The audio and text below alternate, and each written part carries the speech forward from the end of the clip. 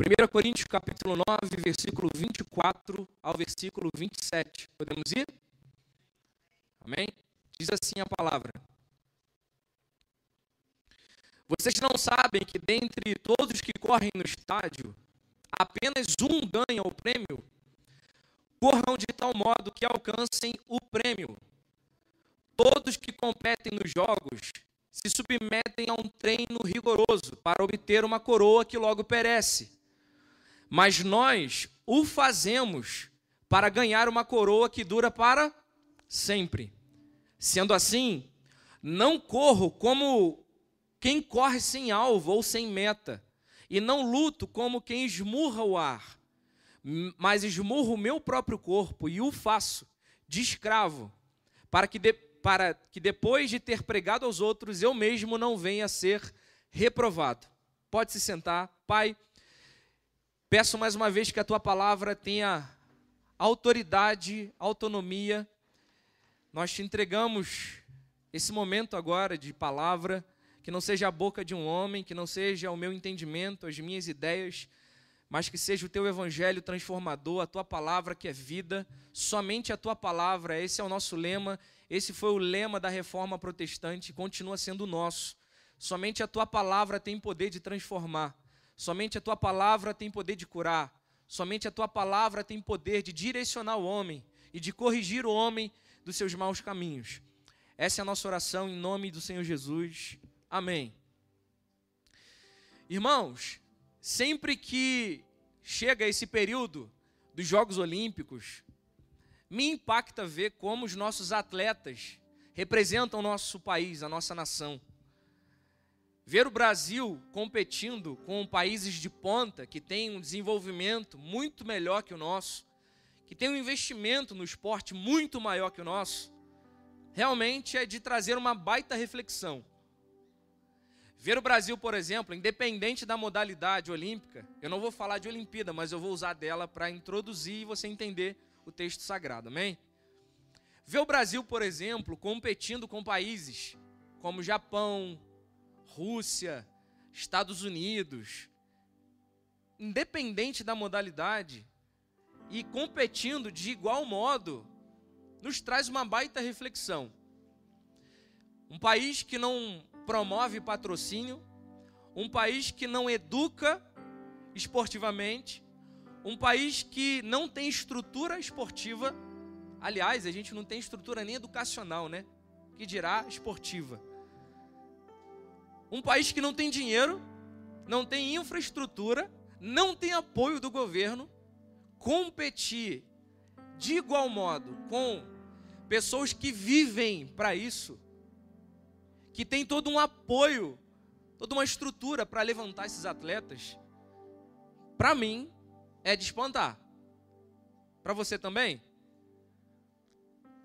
21% dos medalhistas dessa Olimpíada do nosso país, 21% desses medalhistas vieram de projetos sociais. 21%. Ou seja,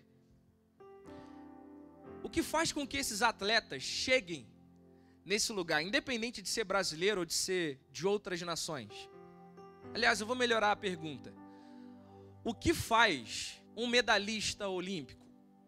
O que nós precisamos para fazer um medalhista olímpico? Vou reformular a pergunta melhor ainda.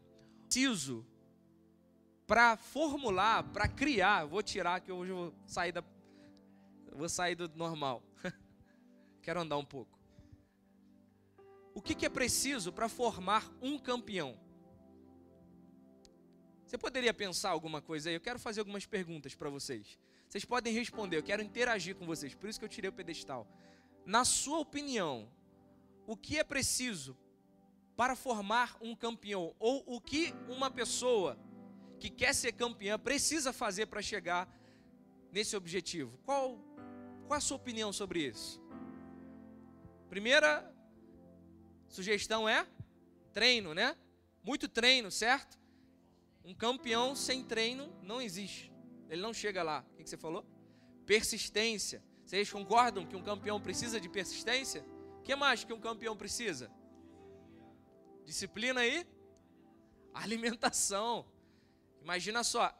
Aliás, disciplina na alimentação, né? Poderia juntar. Meu Deus. O que mais? Incentivo.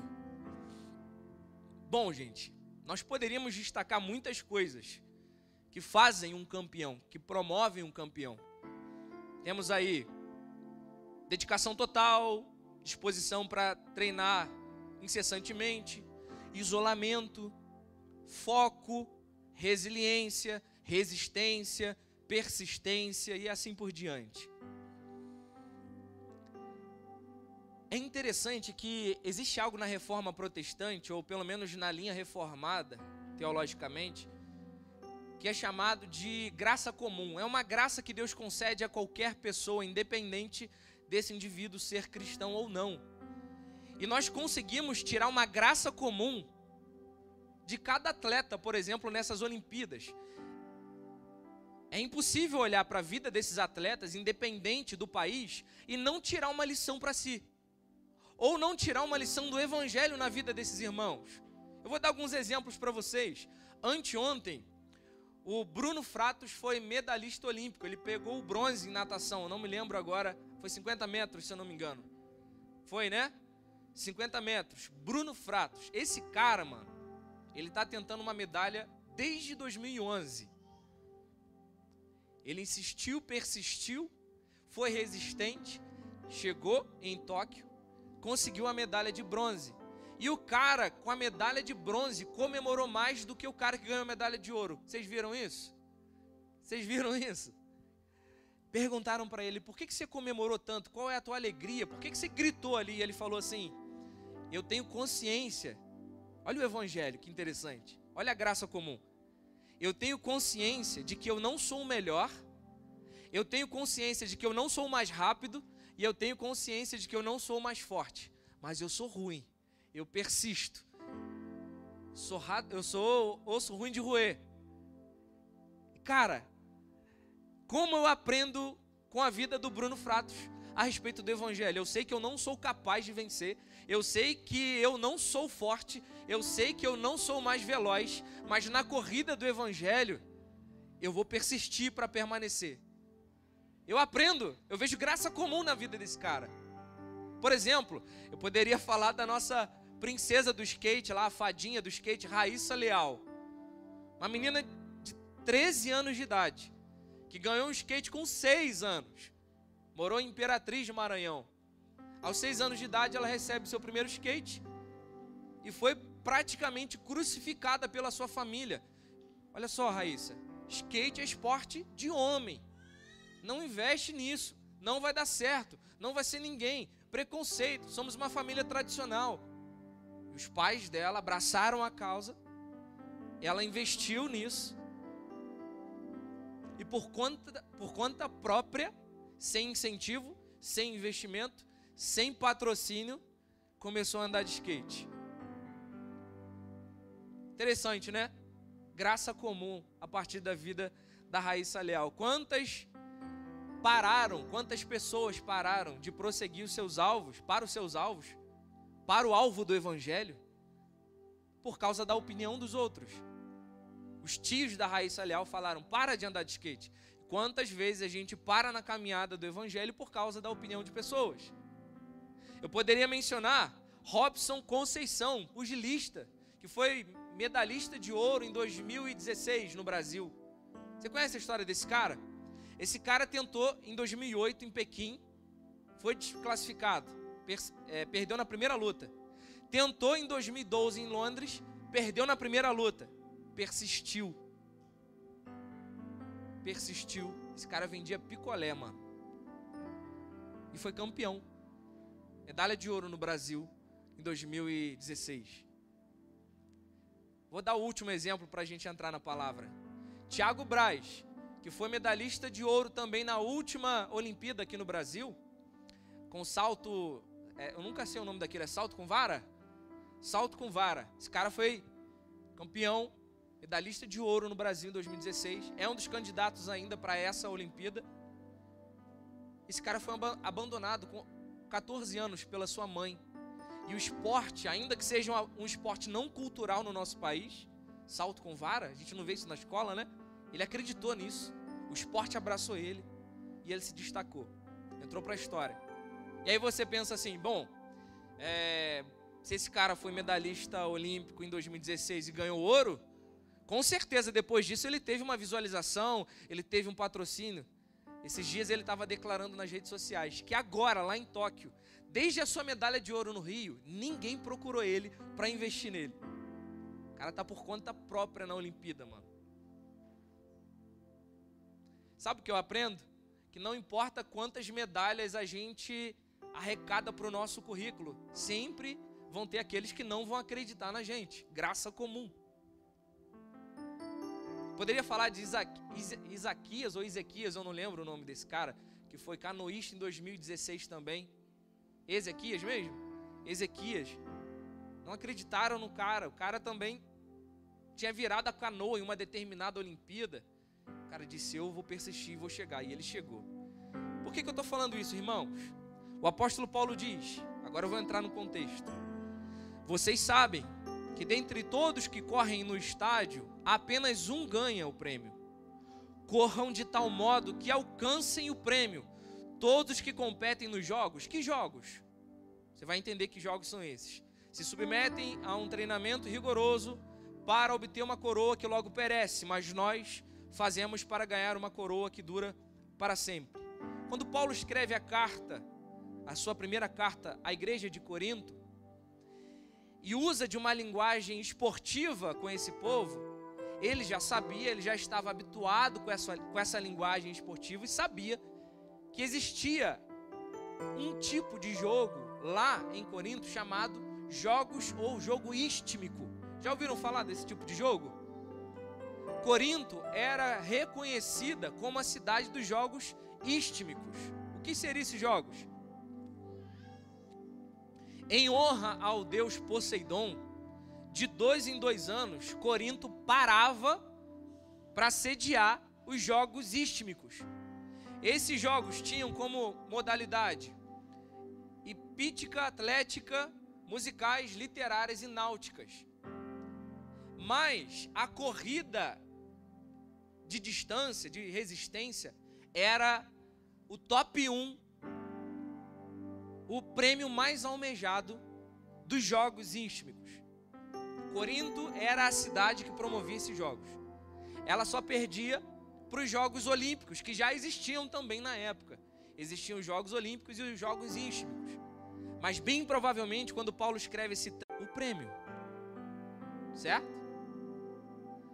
Qual a motivação de um campeão? Um prêmio. E que prêmio era esse, irmãos? Michael Phelps, o maior atleta do mundo, o maior medalhista, ganhou mais de 28 medalhas, bateu recordes mais de 37 vezes. Como ele fazia isso? Uma dieta de 12 mil calorias por dia, ficava 6 horas fora do treinamento externo. Por que Michael Phelps paralisou a sua vida, parou a sua jornada? Porque ele estava vislumbrando um prêmio. Na sua ocasião, uma medalha. Mas na época de Corinto, o que era? Uma coroa, como a Marcinha disse. Conjecturando o apóstolo Paulo, se os atletas dos jogos istmicos dedicam toda a sua vida, mudam dieta, alimentação, resiliência, resistência, por causa de uma coroa corruptível, que dirá vocês que estão procurando uma coroa eterna? Que coroa corruptível era essa? O prêmio para um ganhador dos jogos istmicos na época era uma coroa de louro. É isso mesmo, uma coroa de louro. Os caras paralisavam a sua trajetória, paralisavam a sua caminhada, seus sonhos, seus alvos. Não tinha desejo na vida de um atleta dos jogos istmicos. O cara sacrificava os seus desejos, sacrificava o que ele achava legal de viver, a sua ideologia de vida. Por quê, gente? Por causa de uma... Por isso Paulo fala uma coroa corruptível, porque o louro é corruptível. Uma representação tenha um status, ela é corruptível, certo? Você não vê um atleta olímpico reclamando, por exemplo, da dieta. Você não vê um atleta olímpico assim, caramba, eu estou pensando em desistir da caminhada porque está muito difícil. Se os atletas olímpicos se submetem a uma carga de exercício, a uma mudança de dieta, a uma mudança de estilo de vida, não tem boate para esses caras, não tem, principalmente futebol brasileiro. Mas, irmão, você vê um Cristiano Ronaldo da vida, um cara aplicado, dedicado, não tem balada para esse cara. Ele é o resultado da sua resiliência. Um atleta é o resultado da sua resiliência. E um atleta é capaz de paralisar a sua vida, os seus desejos, os seus impulsos, as suas satisfações por causa de uma coroa de louros, ou, trazendo para os dias atuais, por causa de uma medalha olímpica. O cara não faz sexo direito, o cara não come direito, o cara não tem vida social direito. Por quê? Porque ele está vislumbrando algo, o quê? Uma medalha. Ele dorme mal, come mal, vive mal, psicológico super afetado, mas você não vê um atleta reclamando, caramba, acho que eu vou desistir da caminhada. Por que ele não desiste? Porque ele está focado no quê?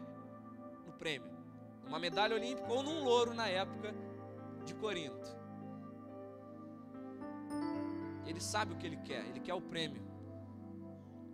Agora, se um atleta é capaz de sacrificar toda a sua vida por causa de um reconhecimento, de um status, ou de uma folha de louros, ou de uma medalha olímpica, que dirá vocês que estão lutando por uma coroa muito maior? É o que Paulo pega para ensinar a igreja de Corinto. Se os caras esmurram o seu próprio corpo para serem atletas, que dirá vocês que lutam por uma coroa que não é corruptível? A coroa que vocês estão persistindo e pensando toda hora em desistir, toda hora a gente murmura, reclama, tá difícil, caminhada é isso, caminhada é aquilo, é muito difícil o evangelho, caminhar no reino de Deus é muito difícil. É porque talvez a coroa que lhe foi proposta não gere nenhum brilho no seu olhar. E que coroa é essa, meus irmãos? Na minha soteriologia, não é o tempo na eternidade com o Senhor. Então, se eu estou olhando a eternidade com o meu Deus, se eu estou olhando para Jesus Cristo, não importa que eu tenha que esmurrar meu corpo, não importa que eu tenha que ir contra os meus impulsos sexuais.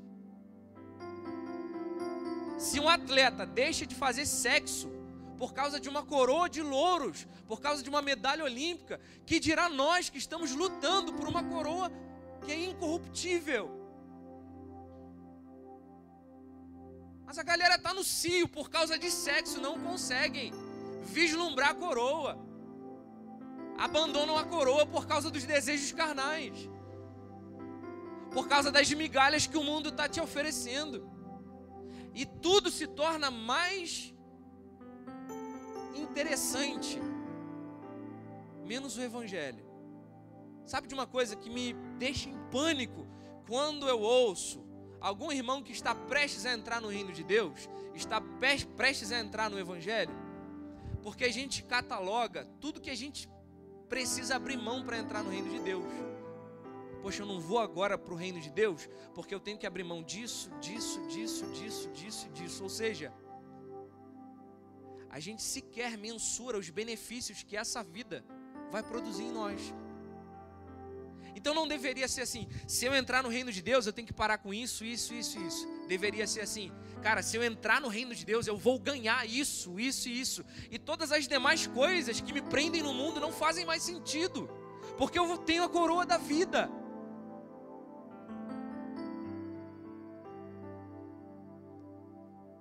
Qual é a sua meta? A coroa da vida. É por isso que nós estamos aqui de pé. É por isso que você esmurra o seu corpo. É por isso que você se disciplina para não falar aquilo que você deseja. Porque na verdade você não é definido pelo que você deseja. Eu sou imperativo. Eu sou homossexual. eu sou isso, eu sou, você está sendo definido por tudo menos pelo que a palavra diz que você é. Sabe o que eu acho interessante? Se você estudar humanas, sociologia, antropologia, filosofia, você vai perceber que os cientistas de humanas, os filósofos, os historiadores, os sociólogos, eles definem o ser humano de diversas formas. Por exemplo, Aristóteles foi um baita representante da filosofia grega, disse que nós somos animais políticos. Nós somos apenas animais que fazem política. É o que Aristóteles disse. Em suma, a filosofia te chama de um animal que faz uma coisa melhor que um animal qualquer. Então, para a filosofia, ou para a sociologia, ou para alguns das áreas de humanas, você é só mais um animal que tem um pouco mais de potência de desenvolvimento intelectual do que um cachorro.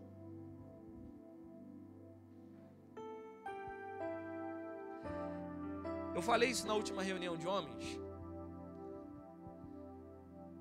Douglas Copeland foi o cara que formulou o termo geração X.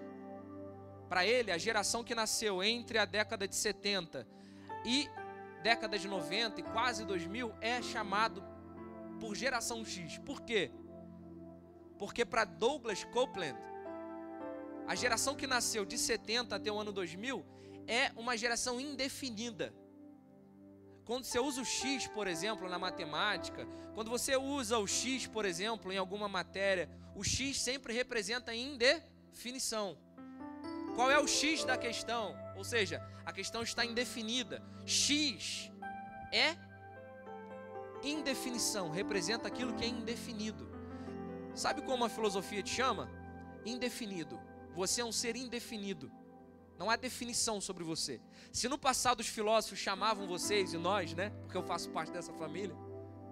Se no passado chamavam a gente de animais pensantes, hoje o nosso nome é X. Geração X. Lógico que depois veio a Y, a Z, mas agora falando da X. Indefinido. Você é um ser indefinido para o mundo, para a ciência. Então, Júlio, quando a ciência olha, obviamente eu estou fazendo uma conjectura, tá, gente? Não é unânime, mas no geral, você é representado pela geração X. Uma geração sem nome, uma geração sem identificação. Mas Deus, quando olha para você, te chama de X. Deus te chama de quê? De filho, mano. Gênesis capítulo 1, a Bíblia diz assim. Isso aqui é profundo demais, gente. Que Deus colocou em nós a imagem e semelhança dele. Isso é um assunto que está durando milênios. O que é imagem e semelhança? Eu não quero nem entrar nesse assunto agora para não confundir você. Mas em suma, o que eu penso? Deus deu para nós alguns dotes que só Ele tinha. Criatividade, amor, livre-arbítrio. Não quero entrar no quesito queda, nada disso. O que eu quero dizer é, o que era a imagem e semelhança que Deus colocou em nós? Deus colocou em nós algo muito semelhante ao que Ele é. Por quê? Deus podia ter colocado a sua imagem e semelhança nas montanhas. Deus podia ter colocado a sua imagem e semelhança nos oceanos. Deus podia ter colocado a sua imagem e semelhança onde? Quem mais?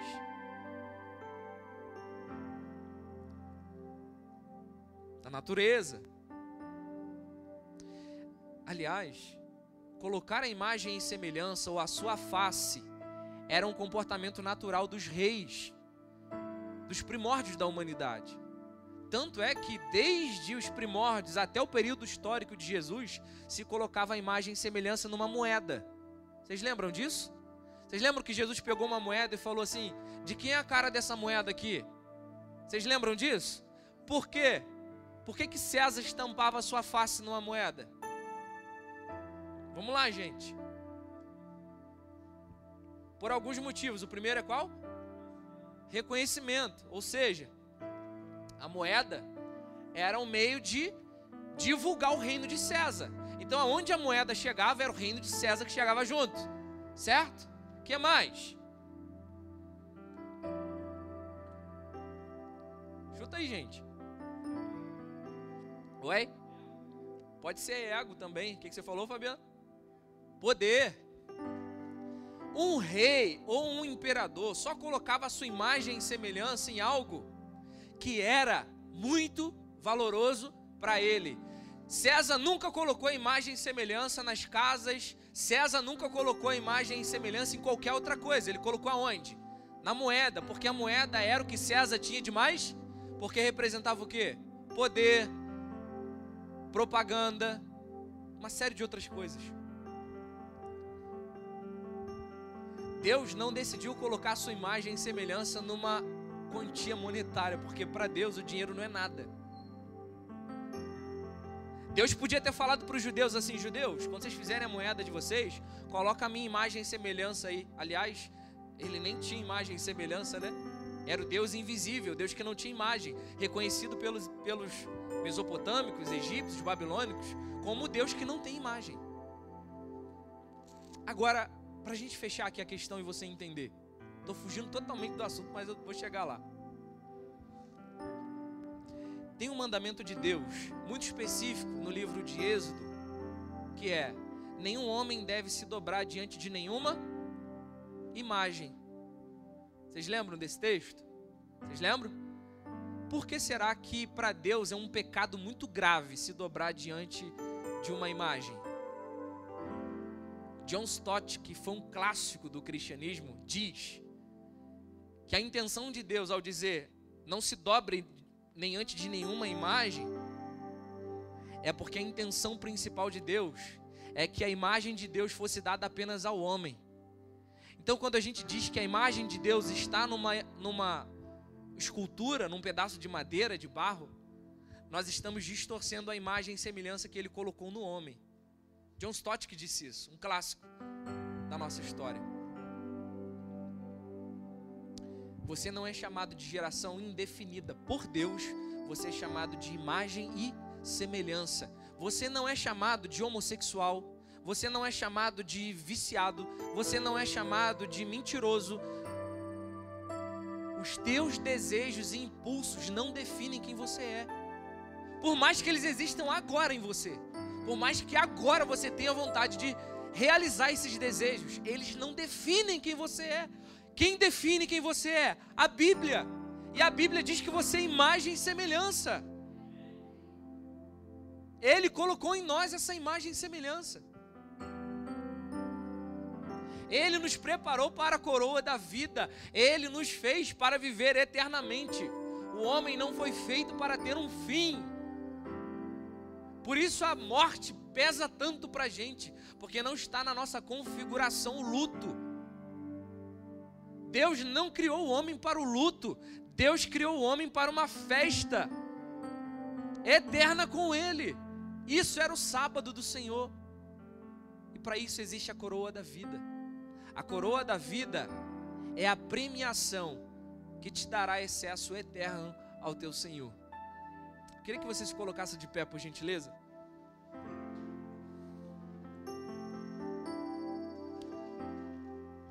Queria chamar o Ministério de Louvor.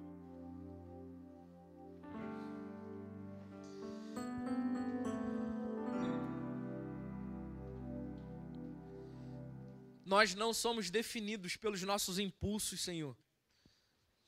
Nós somos definidos pelo que a Sua palavra diz. E a Tua palavra nos chama de imagem e semelhança. Nós assumimos essa realidade. Nós assumimos essa identidade. Eu não sou o que a minha mente diz para mim. Eu não sou o que os meus desejos dizem para mim. Eu não vou perder a coroa da vida por causa dos meus desejos, dos meus impulsos, dos meus pecados, das falsas identidades que o mundo me dá. Eu não sou geração X, eu sou um filho. Eu tenho um nome no reino de Deus. O Senhor não me vê só como mais um. No Senhor eu tenho uma identidade. No Senhor nós temos essa identidade. Eu acredito, Deus, que vale a pena lutar por essa identidade, vale a pena lutar por essa coroa.